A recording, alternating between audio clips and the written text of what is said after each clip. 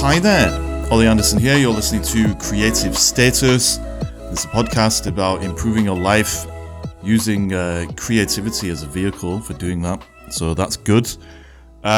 This episode is an interview with a guy called Terry Tucker. Terry Tucker is a speaker, he's a coach, he's an author, and he has a lot of very real things to say about life and moving forwards and overcoming obstacles and making the most of the journey and all that kind of stuff. This is quite a real conversation. Not that the other conversations we've had on this podcast haven't been real, but just some of the things that Terry has been through, super intense, and it's just really interesting to hear him be so candid and frank about his journey. So hopefully you're going to get some value out of this. Otherwise, I'm not really going to talk that much in this introduction. I have a bad habit of just rambling, which I'm doing right now, and I'm going to stop. But here's the interview, and I hope you get some stuff out of it. And if you do, that's awesome. Leave a review somewhere, subscribe to the podcast, send me a DM if you want. Let me know what you thought. Find Terry on his Instagram or LinkedIn or somewhere.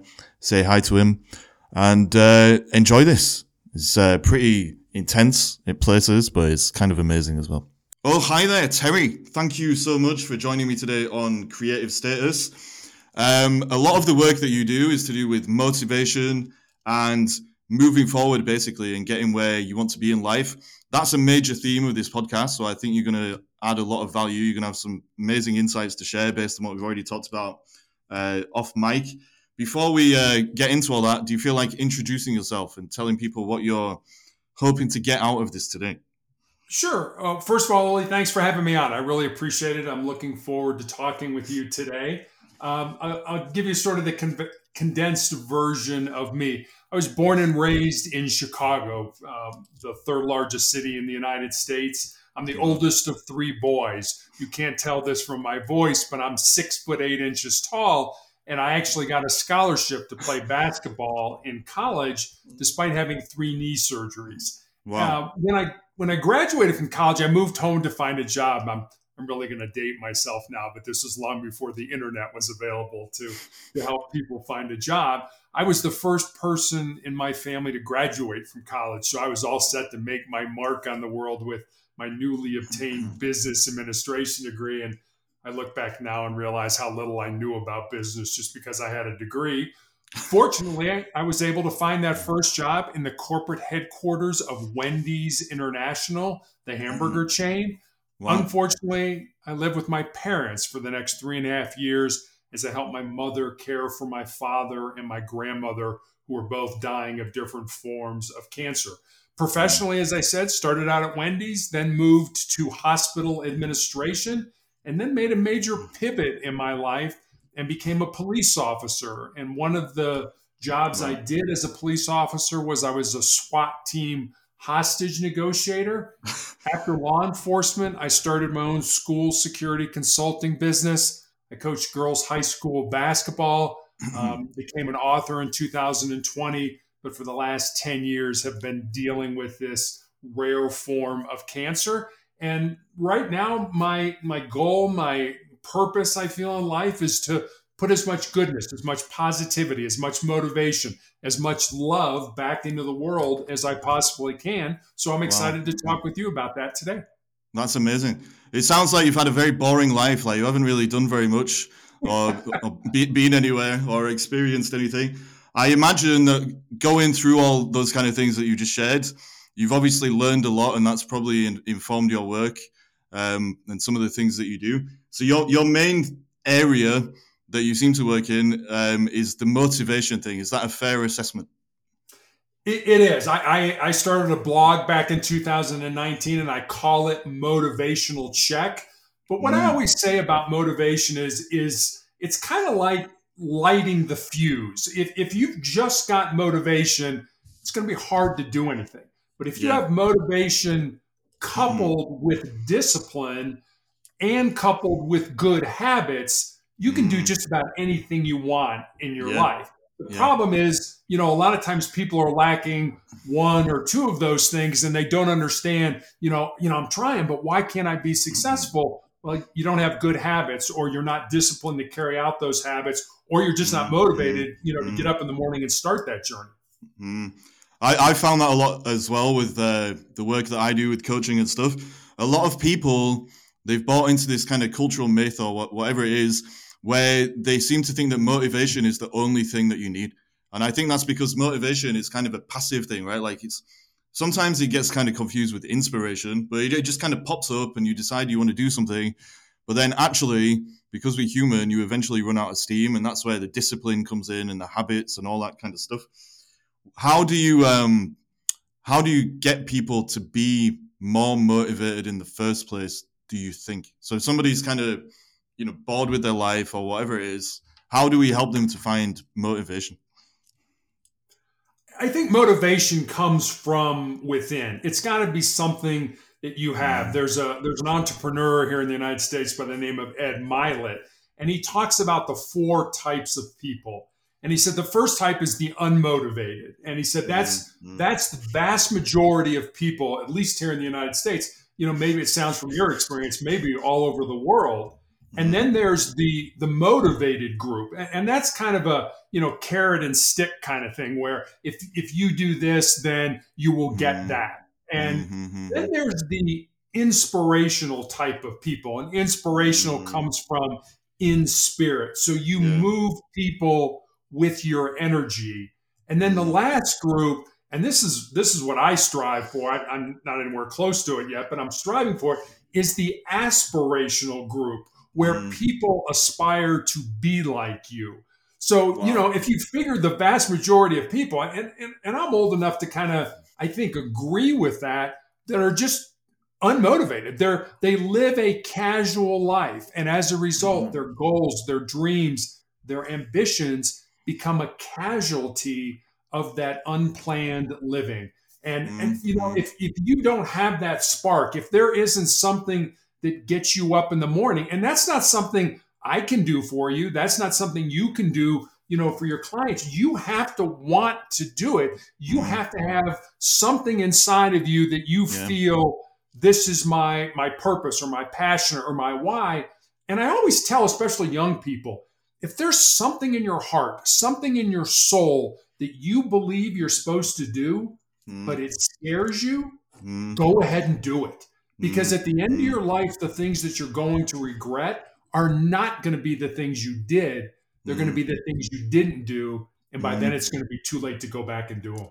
Wow. Love it. And I think you're right. Like, so many people in general do seem to be a bit lost. Maybe it's just the way the world's structured or something like that. But I think the majority of people, maybe I'm being a bit unfair, but a lot of people, they're just so used to just kind of being told what to do, or they're too fearful to do the final stage that you just talked about, or one of the final stages of actually looking inside themselves and seeing what they truly want and what they truly value, instead of what they've just been told to want and value, which causes them to be not as happy as they could be in the first place. I think you made an incredibly important point there. We talk a lot about goals in our life, and at the beginning of every year, people make New Year's resolutions, and I forget what the statistic is, but it's like 80 or 90% of those New Year's resolutions have fallen by the wayside by February. And it sort of, at least for me, begs the question, why? And what I always come back to, at least in my life, is that if you just have goals, but those goals aren't tied to anything specific. More importantly, if they're not tied to your values, so I think before you start saying, hey, okay, here are my goals for the year, go back and say, what are my values? What am I willing to die for? What am I willing to give my life, in the pursuit of, with the understanding that I may never get there. But if you understand what you value in life, you can put your goals, you can attach your goals to those values, and you stand a much better chance of reaching your goals because they're tied to something concrete in your life. Yeah, and they're tied to something that you genuinely 100% care about, because those values are an expression of your core self. the real you, the soul, whatever you want to call it. But a lot of people, they, like you said, they don't know what their values are in the first place, or they've kind of buried them beneath the surface of societal values or cultural values or external values that they've picked up somewhere along the line and confused for the things that they really would be chasing if they were more in touch with their real self. I totally agree with you there. Absolutely. And that's just it. We don't like being alone with ourselves. I was reading a book recently called Do Hard Things by a man by the name of Steve Magnus. And he quotes a study that was done by this professor. And it was a very simple study. He took people and he put them in a room with nothing in the room but a chair and a table. No devices, no friends, no windows, nothing. Just a bare room with a chair and a table. And on that table was a buzzer. And all he did was say, I want you to stay in this room for 15 minutes. But if you want, you can press that buzzer. But if you press the buzzer, you're going to get a shock. Wow. And 67% of the men and 25% of the women pressed that buzzer, including one man who pressed the buzzer almost every 5 seconds for 15 minutes. Wow. And I know you laugh at it and you think, oh my God, seriously?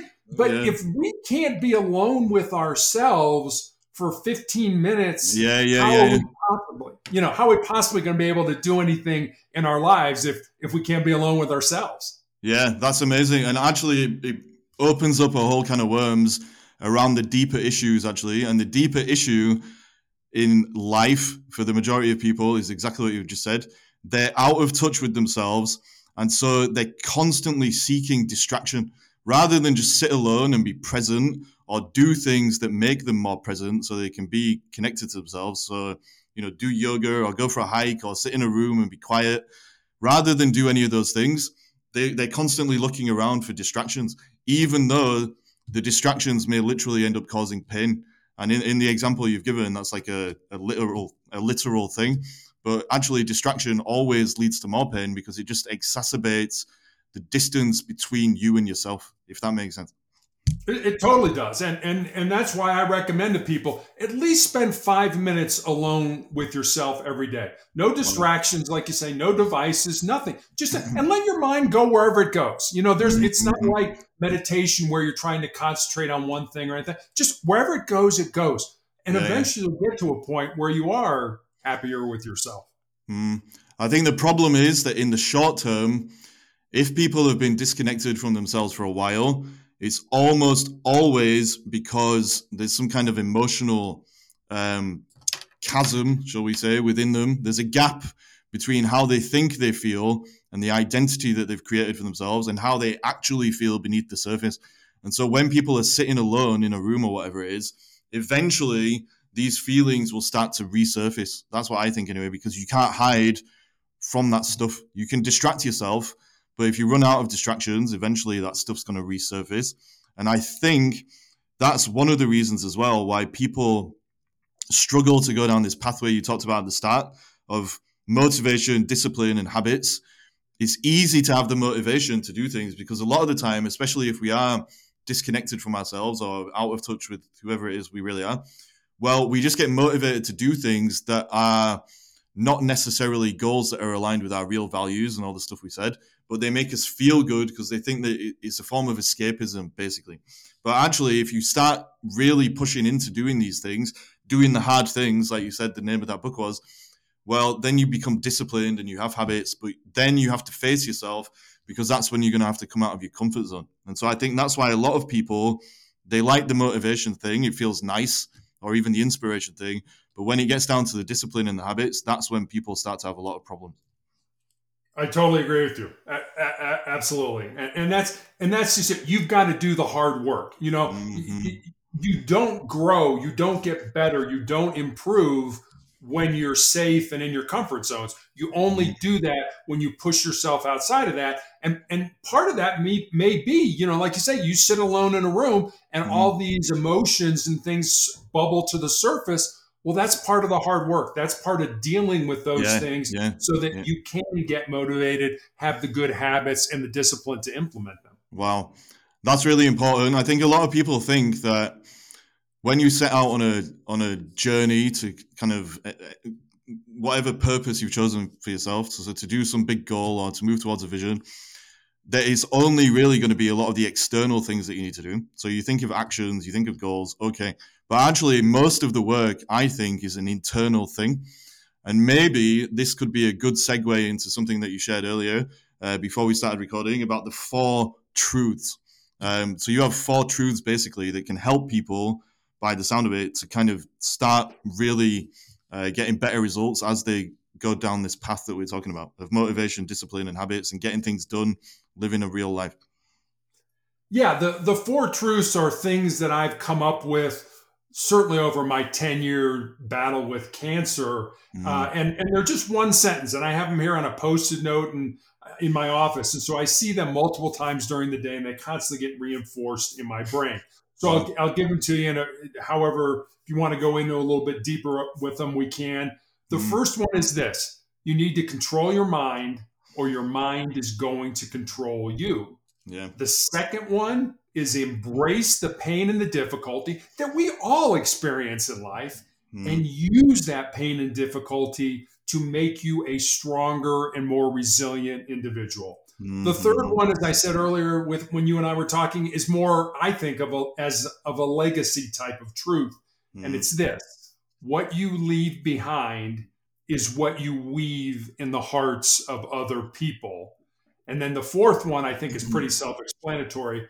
As long as you don't quit, you can never be defeated. And I look at these 4 truths, and I call them sort of the bedrock of my soul. They're just a good place, I think, to start to build a quality life off of. Okay, so the first one of the 4 truths, Terry, is this idea of controlling our minds. And in my opinion, that is one of the most important things that we do need to work on as human beings, because our mind affects the quality of our relationship with ourselves, and our relationship with ourselves basically affects everything in our lives as a whole, the way that we can relate to other people, how we see the world, all these different things. So in your view, what are some things that we can all do to start working on this first truth of controlling our minds and getting better at improving our relationship with ourselves, basically? Yeah, we all become what we think. And, of these 4 truths, I think that number one about controlling your mind is probably the most important because we need to be incredibly careful of how we talk to ourselves. We all have sort of a self-talk where our brains are kind of doing their thing. But I'll give you an example. I mentioned I played basketball all the way through college. The same part of your brain lights up when you actually take a ball and practice shooting baskets.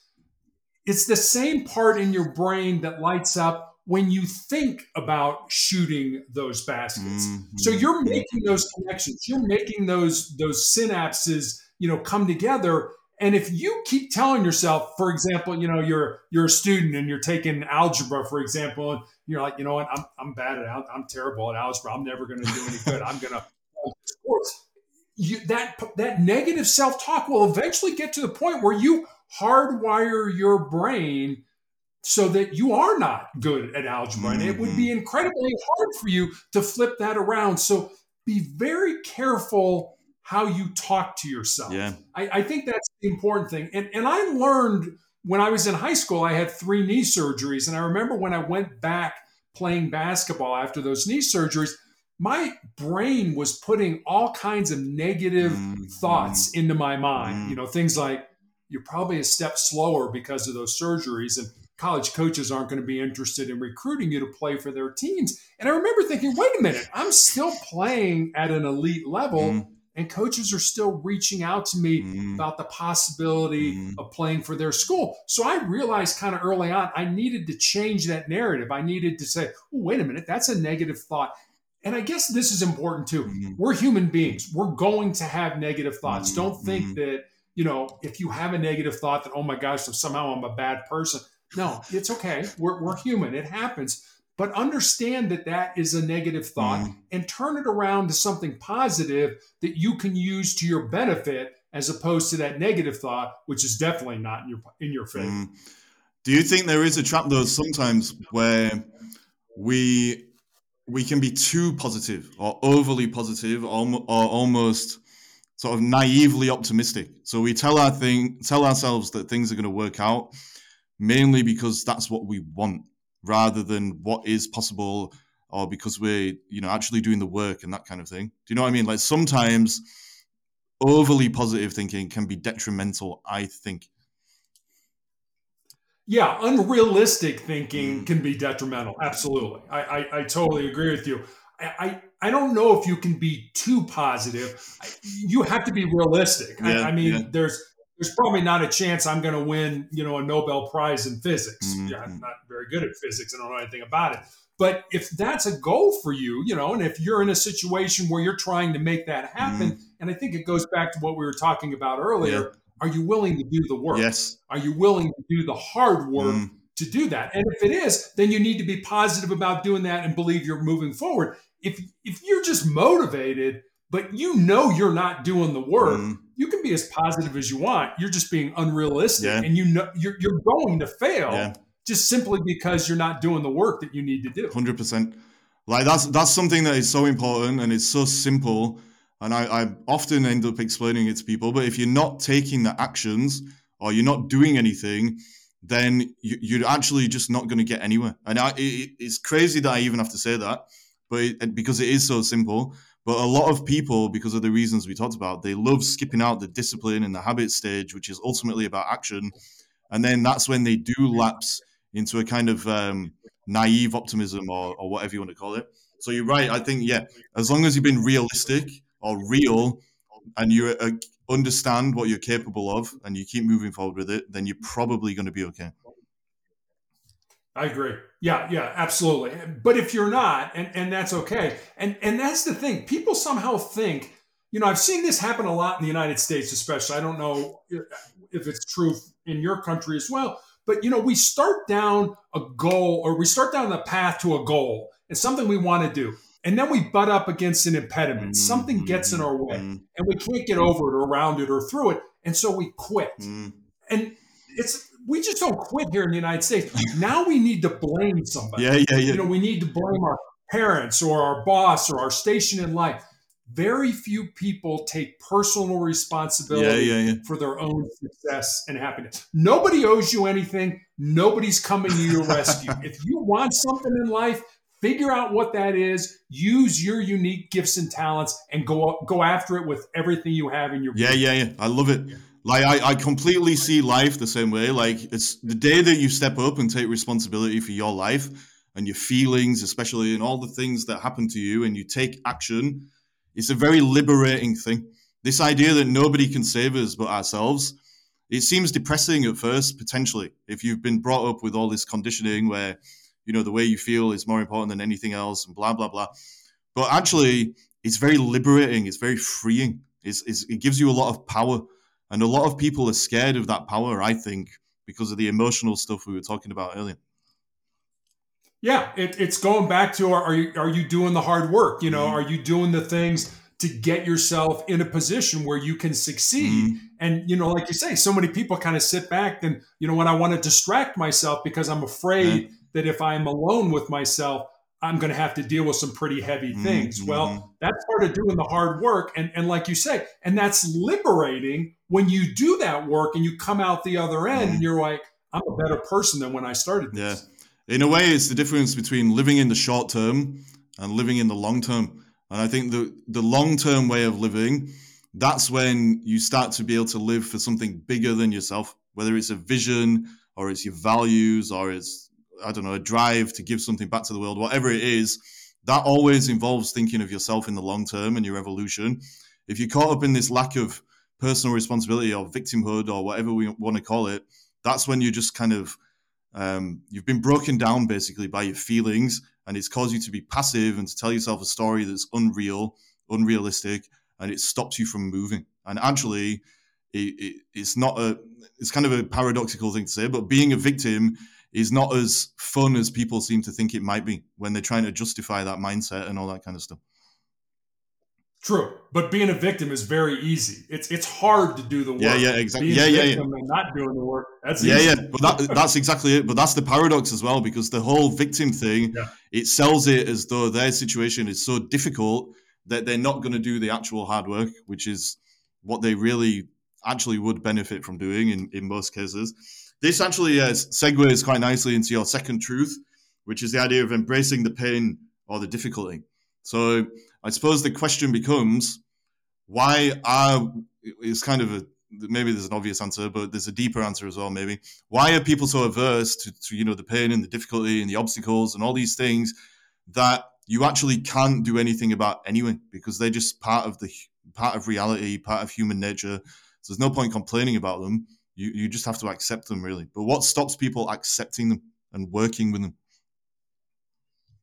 Yeah, that's a great question, and I think the answer is ourselves. Our brains are hardwired Mm-hmm. to avoid pain and discomfort and to seek pleasure. So to the brain, the status quo, the way things are right Yeah. now, is comfortable Yeah. and familiar and should just be left alone. Mm-hmm. But kind of like we were talking earlier, the only way you're going to grow, the only way you're going to improve, the only way you're going to get better is to step outside those comfort zones and to do things that make you uncomfortable. Mm-hmm. And I always recommend to people, and I try to do this every day of my life, do one thing every day Mm-hmm. that makes you nervous, that Mm-hmm. scares you, Mm-hmm. that's potentially embarrassing. It doesn't have to be a big thing, but if you do those small things every day, when the big disasters in life hit us, and they hit us all, we lose our job, somebody close to us Mm-hmm. dies, we find out we have a chronic or a terminal illness. If you do those small things every day, when those big disasters in life hit, you'll be so much more Yeah, resilient yeah. to handle those when they come. And instead of running from pain, what I'm suggesting is just the opposite. Yeah, Take that yeah. pain, flip it inside of you, burn it as fuel, Wow. use it as Yeah, energy to make you a stronger and more resilient individual. yeah. I love it. The reason that it makes you stronger and it gives you energy is because when you go through those painful situations, you find out what's actually real about you. That's what I think anyway, right? And when you find out what's real about you, actually what happens is you let go of all the unreal nonsense and bullshit, pardon my French, that you've been holding onto that's been weighing you down. And by holding onto all that stuff, the unreal stories that you tell yourself, the unreal assumptions you carry, the limiting beliefs, the fears, all these things that you hold on to, that is what weighs people down and causes them to have less energy than they actually do naturally have, I think. And so by pushing through the edge of the initial discomfort or the fear or the brain's natural instinct to run away from the pain, by pushing through that, again, like the personal responsibility thing we were talking about, it's always a very liberating thing. It's freeing, but it's counterintuitive. It is because our brains, and I understand why our brains don't like pain and discomfort. Well, that's a defense mechanism. That's what has been built into your brain to keep you safe. It'd be like if you got up this morning and said, you know what, I'm going to go skydiving. Your brain would be like, oh, wait a minute, the plane might crash, or your parachute may not open, or your brain starts putting all this negative garbage in there. Yeah. And if you really want to go skydiving, you have to find a way to overcome that. Yeah, And say, that all might happen, but I think I'm safe and I've trained and I'm going to be with people who know what they're doing. So I'm going to go ahead and do that. And I know that's kind of an oversimplified example, but that same thing happens every day with these little things that pop up in our lives. It's like, ooh, wait a minute, maybe I'm not, maybe I'm not good enough at that, or maybe I don't have enough knowledge, or what are people going to say about me if I fail? Who cares? I mean, really, who cares what people say about you? So many people live other people's lives. We try to live vicariously through other people. You're not on the same journey as that person. You don't have the same gifts and talents as that person. Let them live their journey, be happy for them, encourage them, but live your own life and stop comparing yourselves to other people because all that's going to do is drive you nuts. Wow. Like again, all these four truths are obviously linked, aren't they? Because they're all just talking about the human experience and what it is to be real, basically. Do you think, like, this is a personal question, but obviously you've suffered, or maybe suffer is not the right word, but you've experienced illness quite a few times, like you said. Did you learn a lot about reality from going through those experiences? So the reason I'm asking this question is, in my own life, I had some health issues that were really serious, and they taught me a lot of these truths as well, because they showed me that reality is just a certain way, actually, and there's nothing you can do about it. And the way is ultimately that we're all going to be dead one day. And before we do die, there's going to be loads of problems and obstacles and challenges and all these things that we can either set ourselves up to feel friction towards because of our expectations or the assumption that reality should be something different, or we can work to accept ourselves on a much deeper level and use all these challenges and obstacles that arise to accept ourselves and to accept life even more. And when you get to that place of acceptance, that's when things actually start to click and you've got all this energy we were talking about and you feel amazing and things work out. But you can only get to that place by either really training yourself to face reality no matter what, which is difficult if you don't have something bad happen to you, or something bad, scare quotes, happens to you and it wakes you up. But do you feel like, when you had cancer and all that stuff, that taught you that a lot of the things you previously thought were maybe not true, or it showed you how life really works and all that kind of stuff?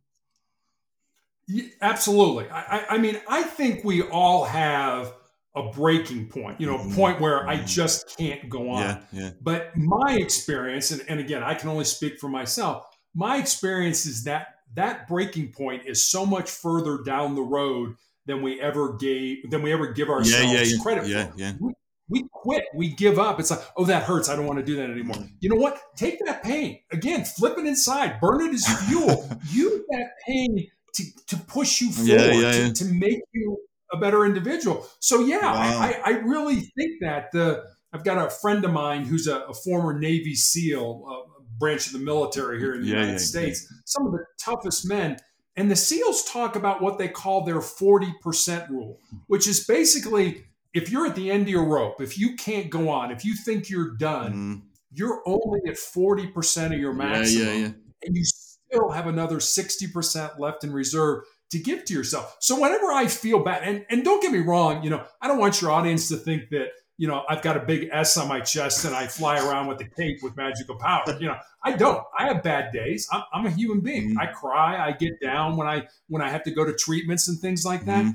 But I always remember that I have so much more left to give to myself when I get into those kind of down places. Wow. I suppose what you've said kind of resonates with me as well, like the illness thing. So I've got kidney failure, so I'm on dialysis. But like, I've just been through so many crazy things because of that. And actually, I've realized that the 40% thing, like, I never thought of it in those terms, but the 40% thing is so true, because actually you can take so much more than your fear allows you to think that you can take in the first place. Like, when you push through that edge, you can always go deeper, and we're all a lot stronger than we think. And actually, by challenging ourselves in this way, our strength always comes out. It's like you've always got the strength. It almost always, unless you die, there's always something there that you can do. That's how it seems to me now. And I think it going through this or something like this, it kind of, the end result is kind of a peaceful feeling. Do you know what I mean? Like, eventually you get to a place where your tolerance of just day-to-day pain or strife or drama or whatever it is, the tolerance, because of the other stuff, is very high. Like, it just doesn't bother you. It doesn't faze you, because you've got perspective. I think that's ultimately what it's about, right? Eventually you get to a point where your perspective shows you that, pain is basically relative. And so you can keep going, or you can keep pushing through. And so by conditioning yourself, whether you've got an illness or you're just a normal person, whatever, well, by conditioning yourself, you can actually train yourself to be able to take more and more. And probably that 40%, the tank gets more and more full, something like that.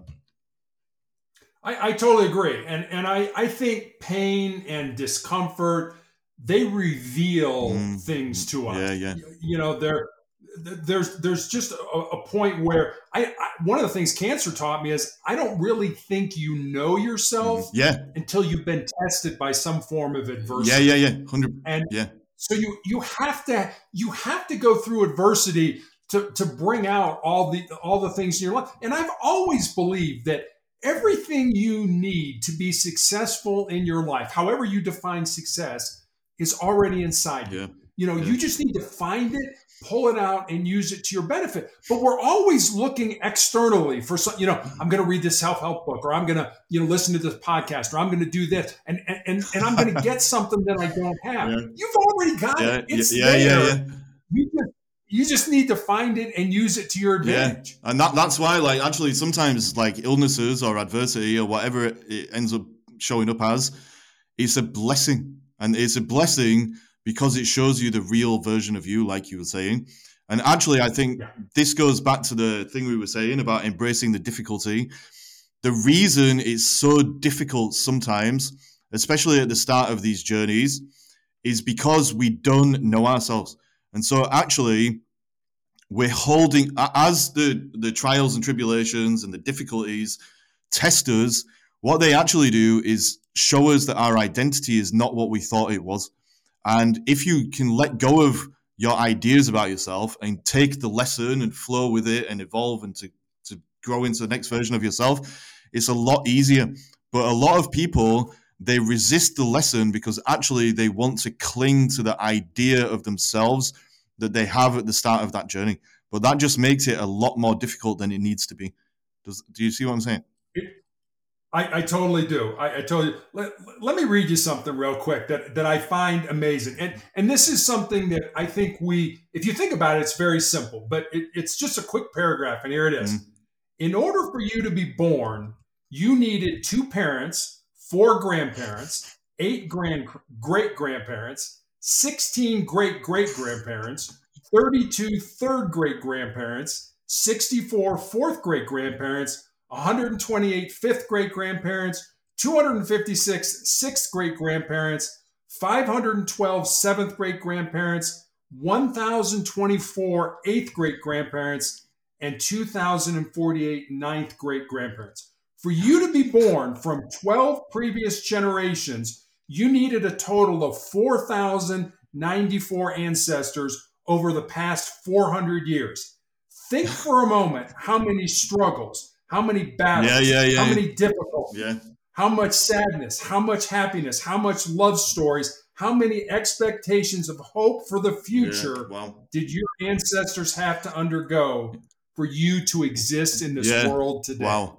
Yeah. I love that so much. And I've thought about something similar before, which is all of the fact that we're here means somebody has worked their ass off, basically. Like our lives in the modern world are a bit too easy, maybe. Like if you think about all the, I don't know, the saber-toothed tigers or whatever it is that people have had to battle just to survive. That's a slightly hyperbolic example. But the struggle is what's allowed us to be here. And I've never thought about it in, such a vast number that you've just put out, but it's actually amazing to think about. But that's the natural state of being, isn't it? It is. Yeah. Like do you think the world we've created now, or the world we live in, is, it's making us struggle, but by causing us not by making us too comfortable. So we struggle because we're too comfortable, if that makes sense. And the struggle it's not real. We're too soft. Yeah, basically, yeah. Yeah. Yeah, I absolutely believe that. We have all these conveniences, and so we get soft. And soft times create soft people. Yeah. Just like hard times create hard men, hard people. I was going to say that as well, actually. There's the thing, it's like a meme. So you just said it, like hard times create soft men or whatever it is. So I can't remember how it goes, but yeah, the point is that every generation basically feeds off the next one. And if it's too easy, then it'll be hard next time round. And if it's too hard, then, you create a world that's good, but then you end up creating kind of softer people. So what do we do about that? That's the question. Maybe this feeds into your third truth, which is about what you leave behind. So in a way, that the meme that I'm referring to, which I can't remember verbatim, kind of is talking about that, isn't it? It's talking about our responsibility from one generation to the next to create a world that is, I suppose, aligned with reality, or at the very least, is going to create something that allows, you know, the next generations to thrive, or whatever it is. What do you mean by that, Law? I suppose that's the question. Absolutely. You know, I still have friends who read the obituary, paper or the obituary section in the newspaper or online for two reasons. One, to keep themselves humble, and two, to help them realize, like you were talking about a minute ago, that we're all going to die. Yeah. You know, when I found out I had these tumors in my lungs and I was going to have my leg amputated, I went with my wife to the mortuary and to the cemetery and to the church, and I planned my funeral. And because I go on podcasts and talk about, motivation, or I give speeches, or people have read my book, I got some brushback from some folks that were like, planning your funeral, don't you think that's kind of defeatist? And I kind of laughed and, looked at it and was like, well, the last time I checked, we're all going to die. Don't think anybody's working on a cure for life right now. Every one of us is going to die. Yep. But not every one of us is really going to live. Yeah. And I heard a Native American Blackfoot proverb years ago that I absolutely love, and it goes like this: when you were born, you cried and the world rejoiced. Live your life in such a way so that when you die, the world cries and you rejoice. Wow. That's what I want. Yeah. That's what I'm looking for. Yeah. Don't get me wrong, I'm not looking to hasten my demise in any way, but death is not nearly as scary for me because I believe I have lived the purposes for which I was put on this world to do. And, part of that is passing on what I've learned to my daughter. My wife and I have one child, a daughter, and it's like, you know what? Yeah, you're going to go through hard times. Deal with it. Suck it up. Learn something from it. Not just, oh, honey, I'll take care of you. You don't learn, again, when you're in those comfort zones. You learn from the difficulties and the struggles you have in life. Like the death thing is really important, I think, for actually making all of this stuff work. So something I'm always going on about is, people will disagree about just about anything these days, especially. But death is something that we can all at least agree. I'm sure somebody out there will disagree, but 99.9% of people will agree that death is a thing that happens. And so you can take that as a starting point for how to actually live a good life. And if death is inevitable, well, it just opens up so many different things that you need to embrace in order to live a good life. So the first thing is that if death is coming, that means everything is changing. And so if everything is changing, well, okay, that means the static illusions and interpretations that your mind shows you of life are not true. And so you can, improve your relationship with your mind in the way that we said. If death is coming and everything keeps moving, that means you are going to have all these difficulties and there's going to be things that you have to learn to accept and blah, blah, blah. And so the death thing is vital. Like, maybe that's an ironic word to use, but it's vital in the sense that if you don't embrace death, then you will never, ever be able to live a real life, even if it's just because you won't appreciate your own time.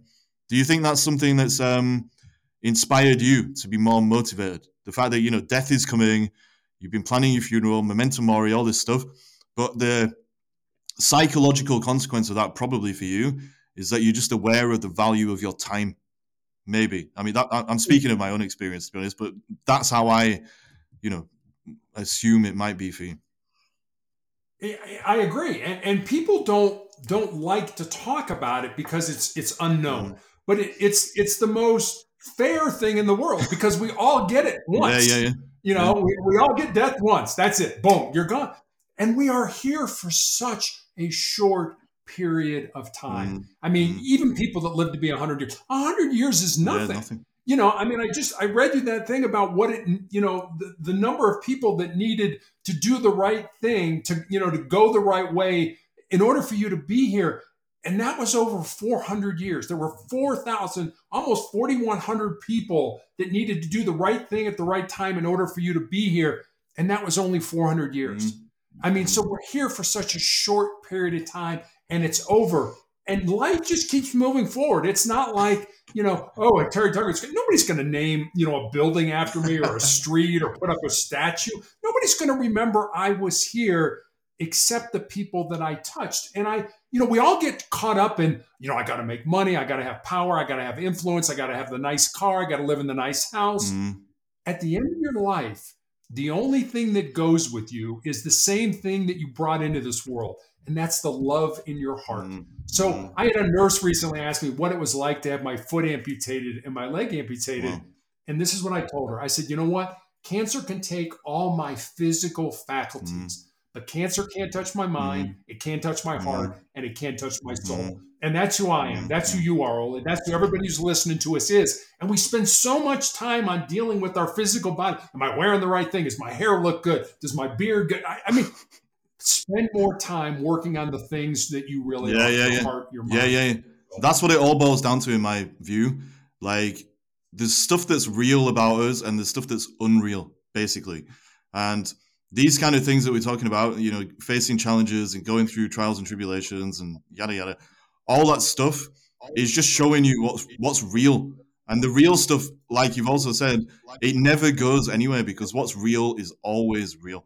And all of these material things or these physical things or whatever it is that we spend our whole lives chasing, that are just superficial and empty and meaningless, are not real. And so most people are running around, like we said, because of their conditioning, just chasing things that aren't real. And actually, by opening up to death and all these things, you're going to be able to make choices that allow you to do stuff that is more real. So just back to your third truth about, what you leave behind is what you leave in the hearts of other people. How do we, use the time that we do have before we all drop dead to kind of embody that truth?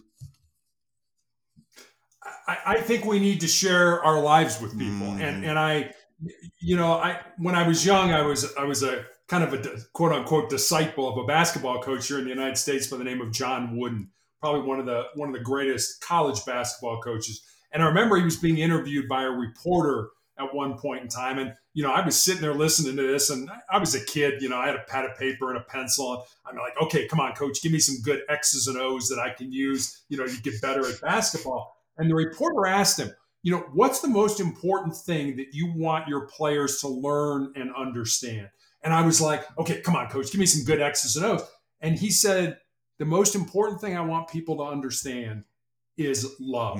And I was like, no, come on, give me something good. But really, he wanted his players and the people around him to understand the importance of love. Love for what you do, love for yourself, love for your fellow man. And I think in one word, that is really, and especially guys, we don't talk about love. That's not something we deal with, but it's so important in our lives. If we love each other, which means, we care about each other, we support each other, we want the best for each other, instead of, this, what we talked about earlier, you know what? Hey, you got more money than I do, or you drive a nicer car, so I'm now comparing my life to you and thinking that, I want what you have. No, you're on your own journey. I'm on my journey. Be happy for me in my journey. Help me along the way if you possibly can, but don't be an impediment. Don't put something in my way. Don't be a roadblock for me to get to where I want to be in life. So I would say the most important thing that we do for each other in our lives is to love each other. You're right. Like a lot of guys, especially, don't like talking about that, but it is love and death. They're two of the most controversial topics, but they're the most real topics. Or maybe not controversial. They're the most avoided topics at a real level. Like, we're all going to die. And actually, if we're all going to die, it means we're all precious because we're not going to be around forever. And so actually, love is just appreciating that, I think. It's about appreciating how valuable every single person is and how valuable their lives are. And how, if we can get out of our heads and we stop judging ourselves and then judging each other and we stop judging life for what it is and how it works, then we can just allow people to do what they need to do, basically, and they can have freedom. Because love, I think, is just acceptance. And when people give you acceptance, you get the freedom that comes with it. And if you can treat people like that, which is personally, it's a work in progress. Like, I'm not saying I'm like I'm the Messiah or something. Like, I want to live like that most of the time. Like obviously life creeps in or whatever it is, but if we can live like that, I think then we at least increase the odds of being remembered for a little bit longer than when we've just dropped dead initially. Yeah, but again, I mean, you think about all the people. Again, what I read earlier. There's 4,100 people. 99.9% of those people, you have no idea who they were. You probably have no idea who your eighth great parents were. No idea whatsoever. But they set the table, for lack of a better word, for you. I like that. They had expectations, they had goals, they worked hard, they did what they needed to do, and probably in some really difficult times that we don't. I mean, we think we got it tough now. I mean, can you imagine having to, kill your dinner every night and things like that? It's crazy what people have been through. Yeah, exactly. But they got that, they did that, and now you're here. Yep. And I always say, you know what? It's my responsibility to set the table for the next generation, for my daughter's generation. And to leave that, I hope I leave this world in a better place than when I came into it. I can't change the world, but I can change my little corner of it. I love that little phrase you just concocted about setting the table. I think that should be a thing. But how do we bring this all around with the final truth, which is about not quitting? So we kind of talked about it a little bit at the start when we were talking about the motivation, discipline, habits thing. But how do we get to that place where we can be tenacious and not quit, unless we decide it's the real thing to do for whatever reason? But how do we get to that place where we can keep going, we don't quit, but we're not so outcome dependent that we drive ourselves crazy trying to get certain results, if that makes sense? It does. And I think it goes back to kind of what we were talking about. What's your motivation? What discipline do you have? And what are the habits that you're forming in your life? And the way I look at that quote about, as long as you don't quit, you can never be defeated. I look at it personally and say, someday my cancer journey, my pain is going to end. It may end through surgery. It may end through some type of new medication. Quite frankly, it may end when I die. But if I quit, if I give up, if I give in to pain, then pain will always be a part of my life. So again, I think it comes kind of full circle. You need to do the hard things. You need to face the things in your life that scare you, that make you uncomfortable, that are things that you're trying to distract yourself from. And if you do that, you're facing up to that pain. And once you can conquer your pain, you can move forward no matter what happens to you. Wow. Like there's something actually kind of comforting in knowing that we are going to die one day. I know that I said that already, but like actually, if you think about it, the most extreme way of quitting is to kill yourself, right? Is to commit suicide. And so if things get so bad that you do that, then obviously you're in a lot of pain and that's just awful. But actually knowing that you're going to die one day anyway can kind of release you from that, because like you've said, things do keep changing. It might be really hard now, but you're going to die one day anyway. So you might as well find out, just stick around and find out what's going to happen. And it's this, that I'm giving a very extreme example, but even if you're just, you're working on your business or you've got a creative goal or you're writing a book or whatever it is, you're trying to learn a yoga pose or something, you just keep trying, like find out. I think that's a really good philosophy or a good approach, this kind of experimental way of doing it. Just find out. It's about letting go of the control. Do you think that makes sense? Oh, it totally does. Absolutely. And this is definitely something I've learned through cancer. I used to be, I was the type A personality that I needed to always be in control. And cancer has taught me I am totally not in control. When I found out, I was having my leg amputated and I had these tumors in my lungs. About 6 months ago, my oncologist showed me the CAT scan of my lungs. And I have no medical background. I don't know, what should be there and not. But I had fluid all around the pleural spaces of my lungs. I had these big tumors in my lungs. And I looked at my oncologist and I said, how was I alive? Wow.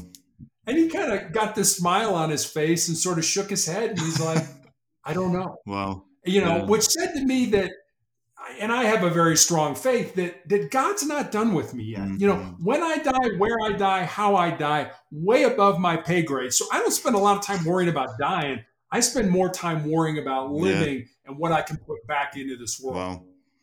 I think that final sentence that you just said really kind of, it sums everything up, right? Like it hits the nail on the head. That's what it's about.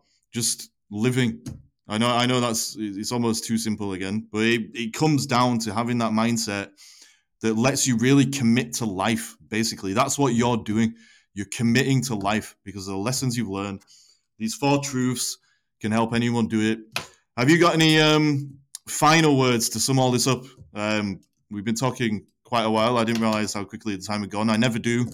I should probably pay more attention. But anyway, have you got any final words to sum this up? And can you? I will. Sorry. No, go ahead. I was just going to say, and can you tell people where they can find you as well, if they want to get in touch or read your writing or any of that stuff? Sure. I'll start with the last part first. I have a blog that I put up a thought for the day every day. Wow. It's called Motivational Check. Yep. On Motivational Check, there are recommendations for books to read, videos to watch. You can leave me a message and things like that. But motivationalcheck.com will get you to me. My book, Sustainable Excellence, you can get pretty much anywhere you can get a book online. Amazon, Barnes & Noble, Apple iBooks, wherever you can get it. You can also get it at motivationalcheck.com. But let me leave you with this story. Here in the United States, I've always been a big fan of Westerns growing up. It's sort of the cowboys and Indians thing. Yep. And 1993, the movie Tombstone came out. You may have seen it. It's one of my favorite films. That's funny. Yeah, huge blockbuster. It starred Val Kilmer as a man by the name of John Doc Holliday, and Kurt Russell as a man by the name of Wyatt Earp. Now, Doc Holliday and Wyatt Earp were 2 living, breathing human beings who walked on the face of the earth. They're not just made-up characters for the movie.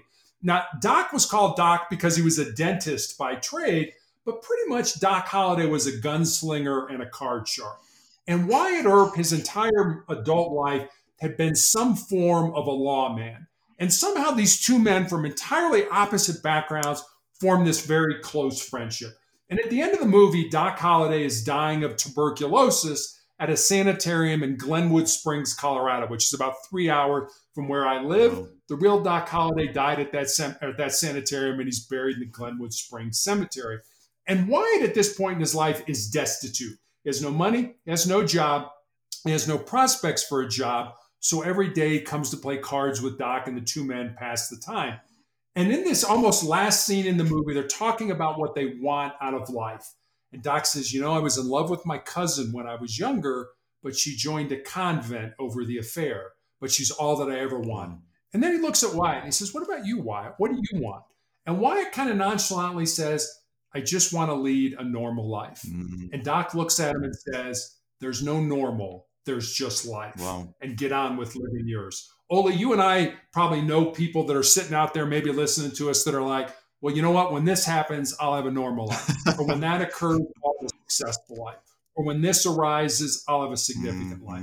What I'd like to leave your audience with is this. Don't wait. Don't wait for life to come to you. Get out there, find the reasons you were put on the face of this earth, use your unique gifts and talents, and live that reason. Because if you do, at the end of your life, I'm going to promise you 2 things. Number 1, you're going to be a whole lot happier. And number 2, you're going to have a whole lot more peace in your heart. Terry, that was beautiful. Thank you so much for coming on this podcast and sharing all this stuff. Well, thanks for having me. I enjoyed talking with you.